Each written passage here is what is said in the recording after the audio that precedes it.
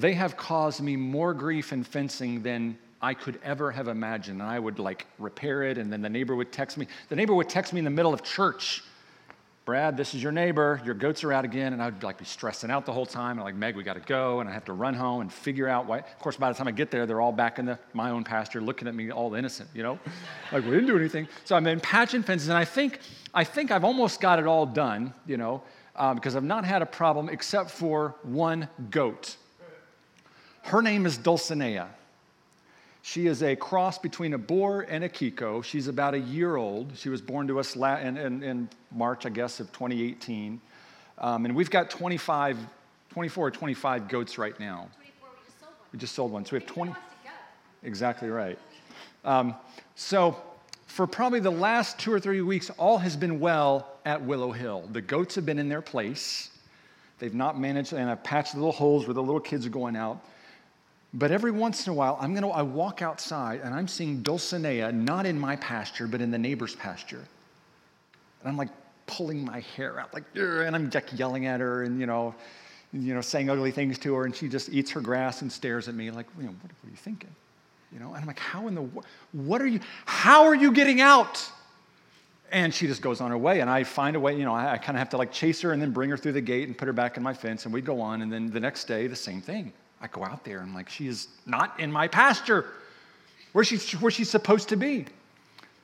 And so one day, I'm standing on our back deck, looking out, and I'm seeing Dulcinea. She's where she's supposed to be, in our back pasture with all of her friends. But she begins to walk over towards the fence and begin to give it a good sniff. I'm I'm going to see what little hole you're digging under. I want to see what crack in the fence you're going through. I'm going to find, I'm going to see what you're doing. They'll get on their bellies and crawl underneath. It's crazy what they'll do. But I'm watching, and then I see her take 2 or 3 steps back, and in the blink of an eye, she takes 4 steps and jumps straight over a 4.5-foot fence. And I'm you've got to be kidding me. Now, Dulcinea is not the biggest goat I've got. She's not the tallest goat I've got. She is the most hard-headed one I've got. And I was Meg, come here. That goat just straight out jumped over that fence. It wasn't even a running jump. It was 3 steps and over she went. And sure enough, I began to watch. And I'd bring her back in, and the next day I'd watch. And she would just, nothing, take 2 steps, clear a fence that was this high. And I've got barbed wire on the top of this fence. So the point of that is not, boy, don't get goats. The point of that is, have you ever wondered if you're meant to do something bigger? You ever wonder if you're meant to be somewhere outside of the confines of where you are? Ever wondered what life is like on the proverbial other side of the fence? I got to tell you, based on my understanding of the Word, based on my, at least, experience in the Christian life, I believe that every one of us is meant to ascend to something higher, ascend to something bigger. We're not meant for the things of this world. And we're going to look at that in Acts chapter 1. Acts chapter 1 is all about ascension. And this is coming on the sort of the tail end of the gospel and the story. We talk a lot about Easter. We talk a lot about resurrection. We don't talk a lot about the ascension of Jesus. You guys know what I mean by that? We don't give it a whole. I think back in my own life. I don't think I've ever heard many sermons talking about this. But it's part of what we believe. We believe that it is as historically true as the resurrection. It's as historically true as the ministry of Jesus. It's as historically true as the birth. All of these things are true, including this very strange event that happens in Acts chapter 1. We're going to kind of read through that. What does that mean for us? Why did the writers include this? I believe it's because we are meant to have an ascending kind of life as well. And this is where I get some amens. Amen. Chuck, come on, man. That's right. All right, we're going to jump in here. What does it mean? I want to give you 4 principles of living an ascending kind of life. 4, maybe not even 4 principles, but 4 realities that if we say yes to this kind of life, if we say yes to an Acts chapter 1 kind of life, an ascending life, a life of moving up from where we are into the greater things that God has for us, 4 realities that we're going to come face to face with, that we're going to encounter. All right? The first one of these is found in the first several verses. We're in Acts chapter 1, beginning in verse 1 and 2. It says this, in my former book, Theophilus, so by the way, the first encounter is this, an ascending life means kingdom expansion. Kingdom expansion. By the way, that's what we're all about here. Is this the right one, or am I pointing at is that the Bible verse? That's our mission right here. Y'all say it with me. Can you see it? Can you guys see this? All right, let's say it together. Our mission is to Jesus Christ the King. I can't read it. Remember the glasses thing? Oh, that was really bad. I got you guys off. I threw you off. All right. Meg, say it with us. Lead everybody in this. Is to honor Jesus Christ the King and to expand His kingdom in our community and around the world. All right. Zero in on that. Expand His kingdom. God's kingdom is expanding. The kingdom of Jesus Christ is expanding every single day. And we're simply saying as a church, we want to hitch our wagon to this. We want to be a part of what He's doing. So living in a ascending kind of life, first of all, means that. It means that we are grounded in an expanding kingdom. Look at what it says in Acts 1. In my former book, Theophilus, I wrote about all that Jesus began to do and teach. By the way, who wrote the book of Acts? Anybody know? Luke. I'm going to raise this up. Somebody really short was preaching last week. Who was that? I'm just going to hold this. That's right. All right, right there. If it falls over, don't touch it. You're good. No, it's fine right there. I'm not going to get near it. Yeah, Luke wrote it. The gospel writer who wrote Luke also wrote Acts. They're sort of, 2 books that are meant to go together. In the beginning of Luke, he tells all the story about all that Jesus did, and in Acts, he's telling the story about what the Holy Spirit did through the apostles. So he's referencing his previous book, and he says, in that book that I wrote to you, all that Jesus began, isn't that cool that he said began to do and teach? It's like he started the work, but he didn't finish it. It's like he started this kingdom expansion, but he left it undone, and then he's going to do something else. All that he began to do and teach until the day he was taken up through heaven after giving instructions through the Holy Spirit to the apostles he had chosen. Also love this, what he says, he began to do and teach, both things, action and teaching. I've really been impressed with this just since the start of this church, that we want to be a church that's about both the proclamation of the word and the demonstration of its power. It's like they're two sides, like two wings of the airplane, you know? We want to proclaim the gospel of Jesus Christ in all of its entirety. We want to proclaim the word of God fully, but not just to teach those things. We want to do these things as well. We don't want to just talk about healing. We want to give people invitation to be healed.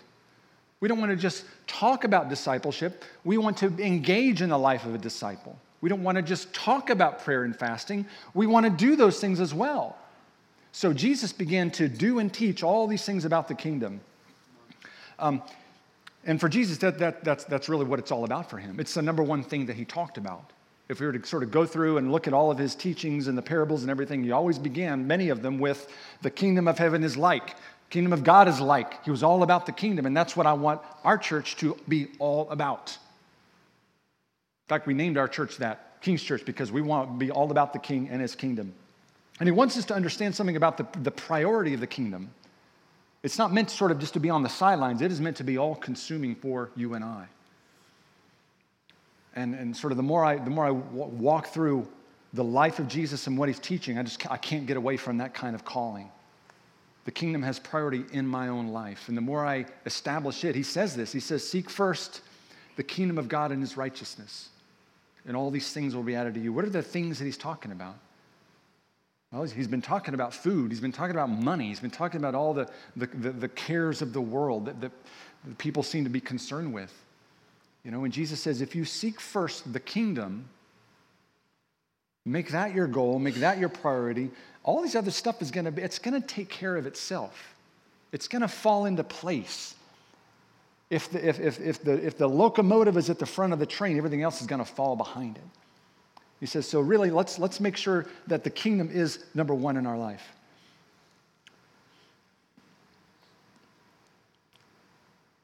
Verse 3, let's look at verse 3. After his suffering, he showed himself to these men and gave many convincing proofs that he was alive. He appeared to them over a period of 40 days. Chuck, there's that 40 days. We're in this 40 days right now.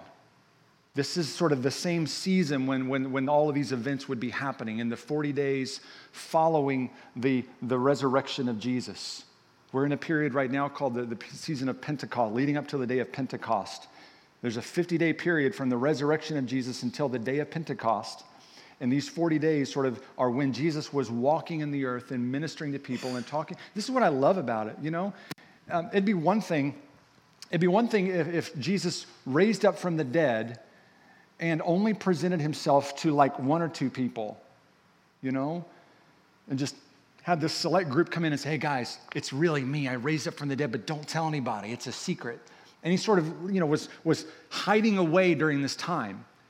It'd be hard to believe the claim that the disciples were making. But the Bible says that during this 40-day period, he was everywhere. He was showing up to this group of people. He was showing up to that group of people. He was ministering to these. He was still doing miracles and healings and all these kind of things. There's no reason to think that he wasn't doing the same things that he had been doing all along for 40. That's a long time. Can you imagine what would happen if Jesus was meeting with us every day for 40 days? Imagine the kind of encounters that we would have, the kind of discipleship that we would have. Especially after he had been risen after he had been crucified and resurrected. Now we've got, oh my word, we've got so many things to talk about. This thing's flopping around, isn't it? All right, Jonathan, I may have to get that stapler. Right there. That's right. Nail it to the door. Wouldn't that would be so exciting, just to sit at Jesus' feet day after day and have him teach us. You know, tell us what it was like to be on the cross. Tell us what it was like during those 3 days when you descended into the depths. Tell us what it was like to come out of the tomb and just to hear him talk and teach. It was amazing the things that they got to experience during this period with Jesus. So he appeared to them over a period of 40 days and spoke to them about the kingdom of God. Everything he did is about the kingdom of God. Guys, let me tell you, this is what the cross means in the kingdom of God.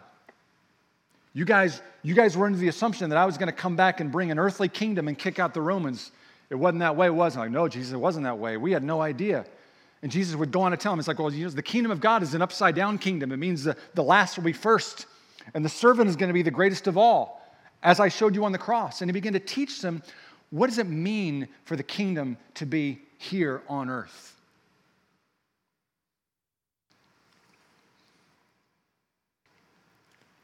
And we live in a culture, we live in a culture that's all about live for yourself, build up your own kingdom.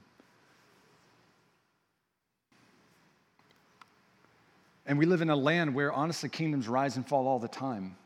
Maybe not on a daily basis, but we see ups and we see downs. And even now, even in America, this is probably the most significant kingdom on the face of the earth. The time will come when that may not be the case. Kingdoms rise, kingdoms fall. But the kingdom of Jesus, the kingdom of God is fixed. It is forever.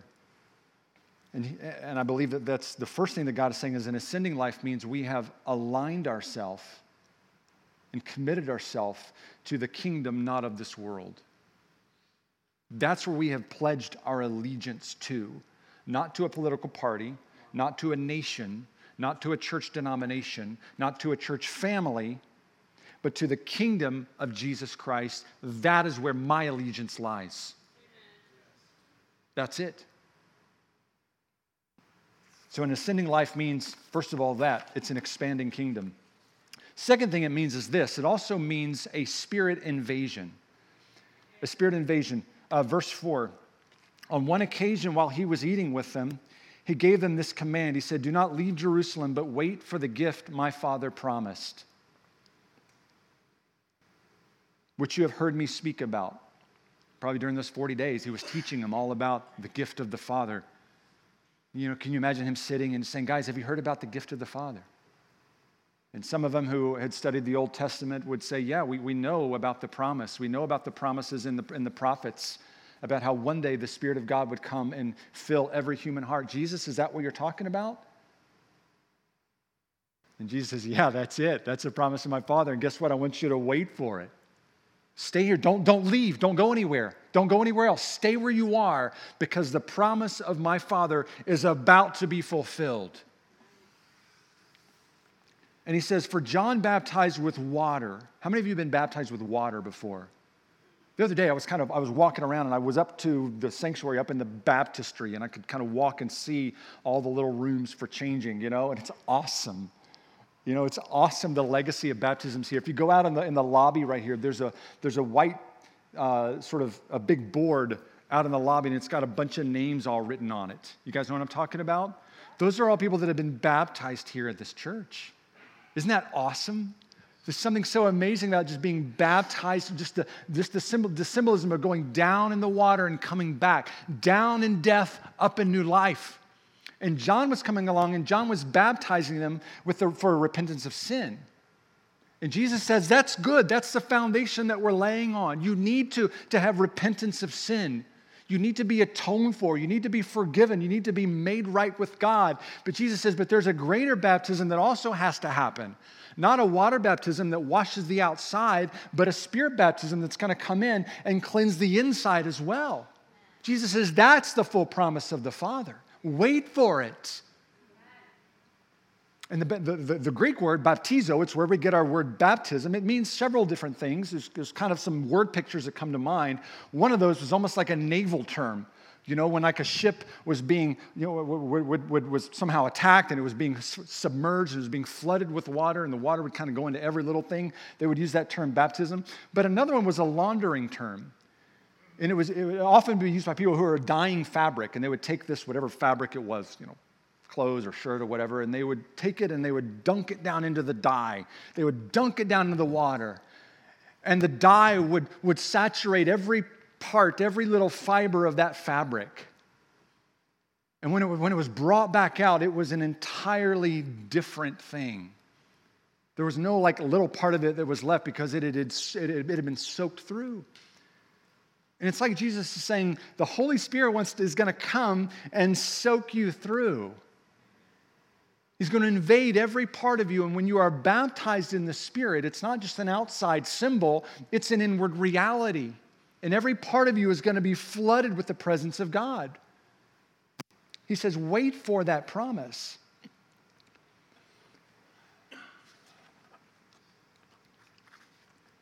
And Jesus, he's been talking about the kingdom of God for a long time. He's been demonstrating it, doing good things, doing great things. But he says something very unusual to his disciples. He says, he looks at them and says, the time is going to come when you're going to do greater things than this. And they're like, what are you talking about? What's greater than this? Jesus, you're healing people. You're raising the dead. You're making the deaf to hear. What can be greater than this? And later on, and Jesus, he doesn't really answer that yet, but later on, he begins to talk about the person of the Holy Spirit. And he's gathered with these men up in the room. This is the evening before he's arrested and crucified. He's sitting with them, giving them last instructions before everything just blows up. And begins to talk about how he's going to go away shortly. And the disciples, they begin to lose their minds. What do you mean go away? You can't go anywhere. Or are you crazy? Jesus, you can't do this. And he says, I tell you the truth, it's to your advantage that I go away. It's a good thing that I'm leaving. For if I do not go away, the helper will not come to you. He says, if I stay, he can't come. And you really, really, really need him to come down. I'm one person right here. I can't do the same things that the Holy Spirit will do when he comes down and baptizes you in fire. He says, it's a good thing that I go away.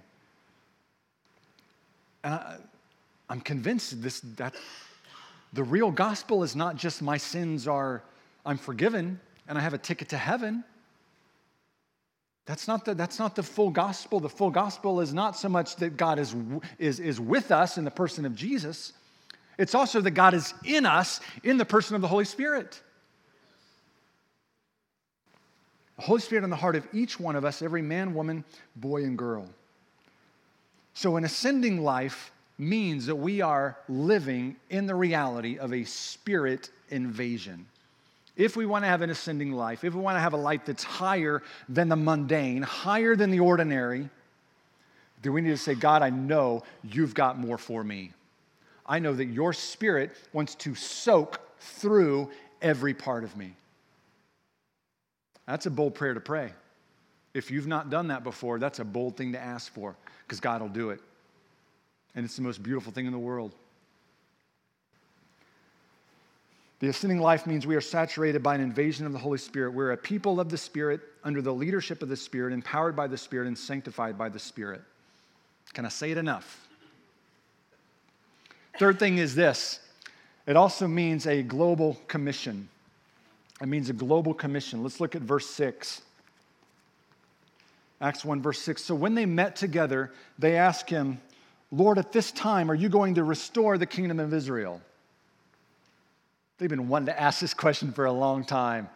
You know, they're just itching to know. It's like, okay, God, really, I get it. All right, Jesus. We appreciate the cross. We appreciate the resurrection. But when are you going to make things right in the world? When are you going to come and judge the wickedness that's been done to us? When is your kingdom really going to be established here and now in the way that we want to see it? And Jesus says this. He said, it's not for you to know the times or dates the Father has set by his own authority. In other words, none of your business. You're on a need-to-know basis, and you don't need to know. But you will receive power when the Holy Spirit comes on you, and you will be my witnesses in Jerusalem and in all Judea and Samaria and to the ends of the earth.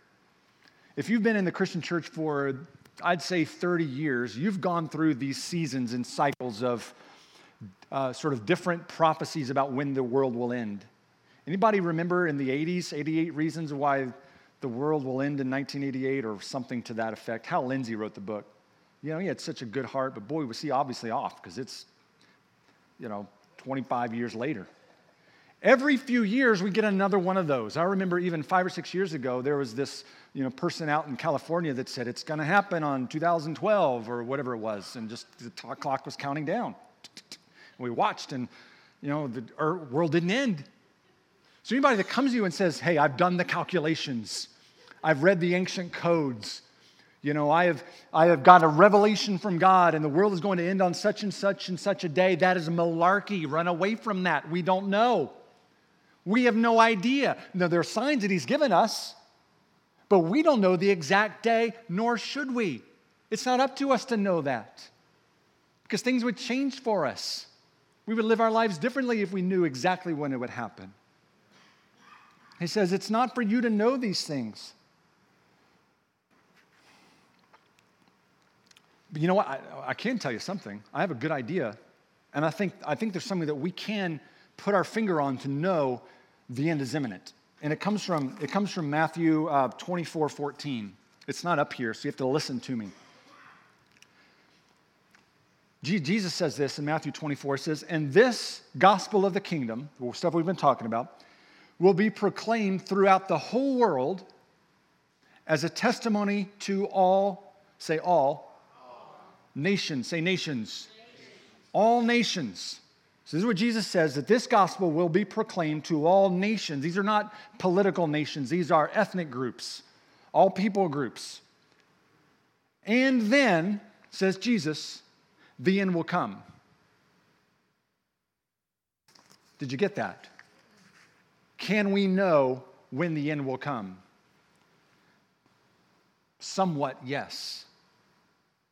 It's not a set hour and a date. It is a complete the mission kind of a thing. Jesus says, when the mission is over, then the end will come. We've got a mission. So what is that mission? What do we need to do? Jesus says that. He says, but you will receive power when the Holy Spirit comes on you, and you will be my witnesses in Jerusalem, in Judea, and Samaria, and to the very ends of the earth. He's waiting on the church to carry out our mission. And the problem is that the disciples are really, they're focused on the end. It's like, okay, you've been crucified, you've been raised up, you've been resurrected. Let's get on to glory. It reminds me of a time I was watching a football game, Professional football players. That's all they do. I was watching this game, and somehow something happened, and there was an interception, right? You guys know what an interception is, where the defending team picks the ball off and begins to run, and this guy, he intercepts the ball. I don't remember what team it was. Probably the Browns, no offense. He's probably running this way. He intercepts it, and he's running all the way to the end zone. You don't know where the end zone is? This is the end zone. This is where the touchdown line is. You cross the end zone, you get 6 points, maybe 7. This dude is so excited. He is like running. No one is behind him. There's no defenders. He has an open stretch all the way for 6 points. And he's like doing the little strut, kind of a little cocky little strut walk. And he gets and he spikes the ball. And everybody's so excited. And everybody's cheering. And everybody's cheering until the referee calls it a dead ball. Because he spiked the ball before the end zone. I hate to be in that locker room after that game.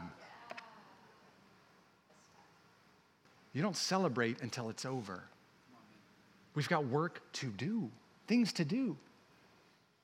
He tells the disciples, look at where they're going to go. Jerusalem. Hey, we like Jerusalem. This is where we live. I like that. All Judea. Okay, well, if I can be back on weekends, Jesus, I'll go to Judea. He says, you're also going to go to Samaria, that place of the mixed race kind of people that you hate so much. You're going to be going there too, and you're going to be going to the whole ends of the earth. The church is called to leave, and it says this. It says, you will be my witnesses in Jerusalem. That witness word, that's not an apologetic thing. It doesn't say you're going to be my seminary professors to the ends of the earth. It doesn't say you're going to be my, preacher teachers. You're not going to be my apostles. You're not going to be my prophets. A witness is simply someone who stands and says, I have experienced something to be true, and I will give my witness about that.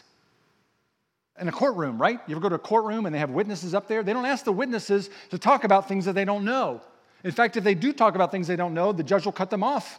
All they're expected to do is say, this is what I've heard, this is what I've experienced, this is what I know to be true. That's it. And that's all Jesus is saying that we have to do. All we have to do is give testimony as to who God is in our life and what he's done in our life. You're going to be my witnesses in Jerusalem, Judea, Samaria, and to the ends of the earth. We're called to leave and to go. We're not called to be in a rabbit hole.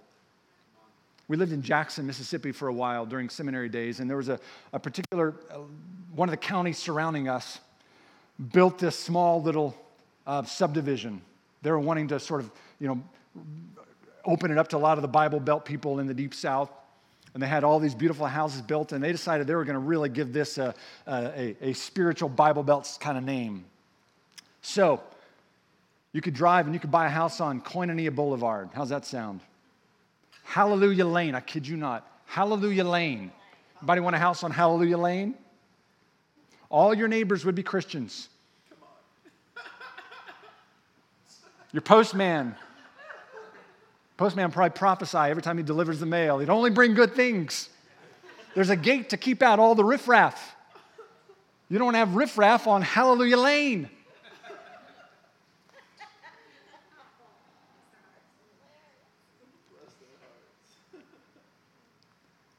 Good God, no. The ascending life means we don't live rabbit hole Christianity. We're on a global mission. We're in the dirt, in the hurt, we're in the trenches of human suffering, and that means the more that we ascend, the deeper down we go. If you really want to know it, an ascending life is a down in the dirt kind of life. You know what minister means in the Greek, by the way? I'm throwing a little bit of Greek at you. Diakonos. Am I right, Brian? Sounds right. Pretend like it is. Literally means through the dust. Anybody want to be a minister in the Church of Jesus Christ? Guess where you're going to go? In the dirt, washing dirty feet, serving the least.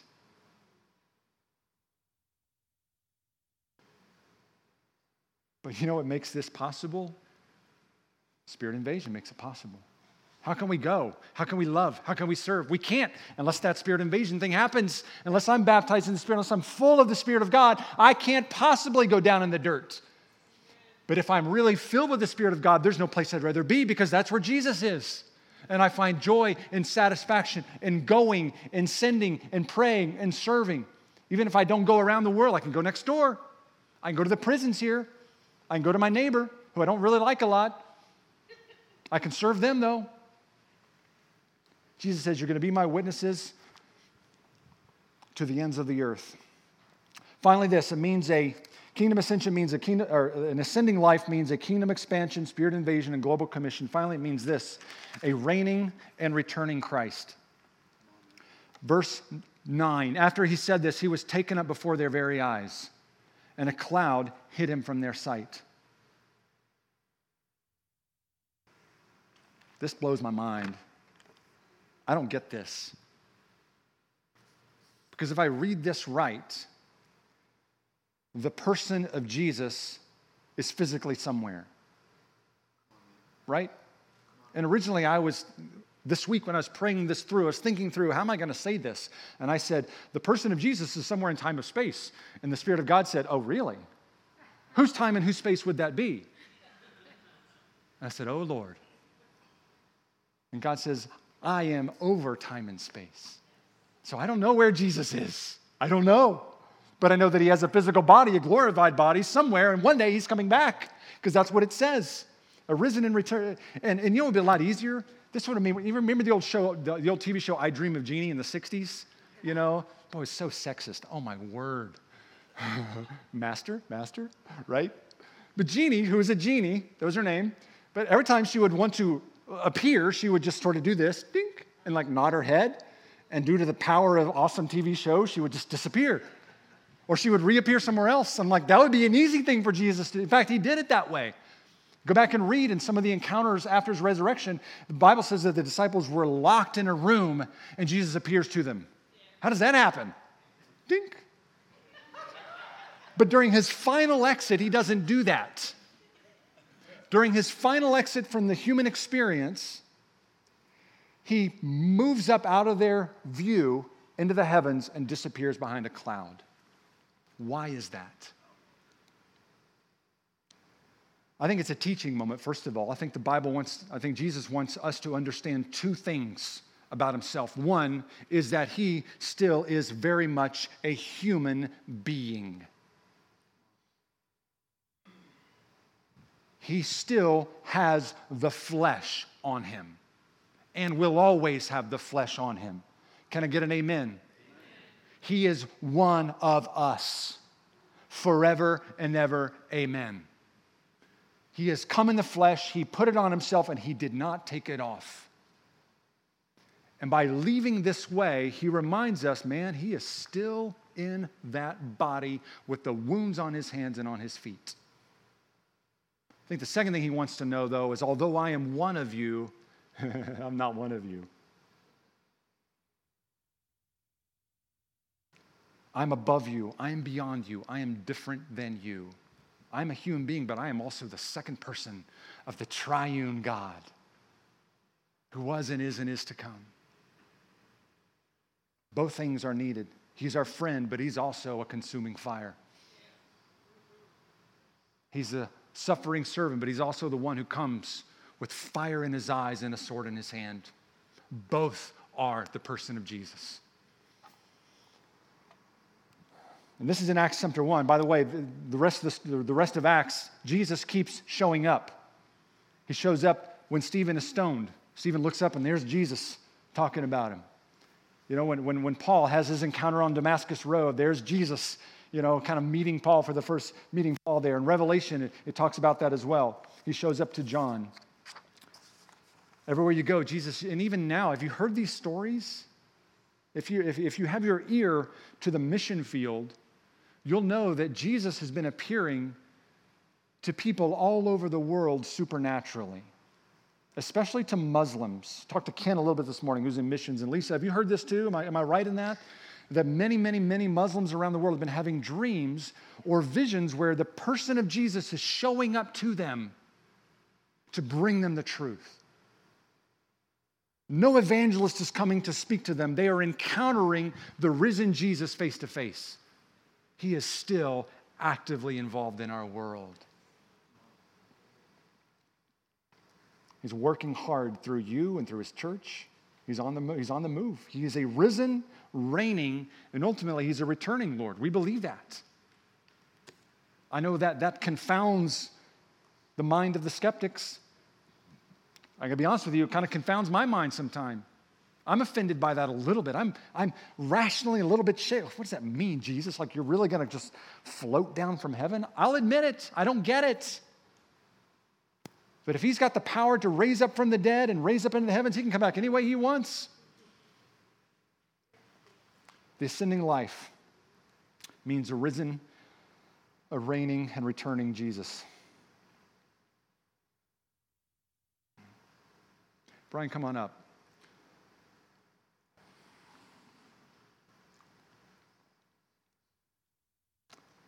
He died so that we could die. He rose so that we could rise, and he ascended so that we could ascend. And he calls us. He's like, guys, there's so much more. There's so much more than just the little scrabble grass of this pasture called the world. There are fields and acres waiting for you.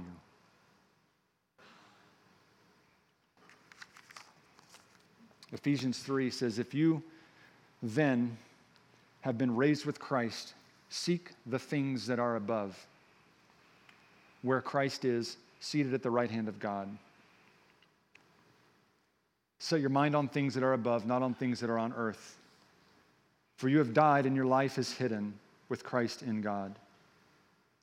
When Christ, who is your life, appears, you also will appear with him in glory. Hey, let's stand up together.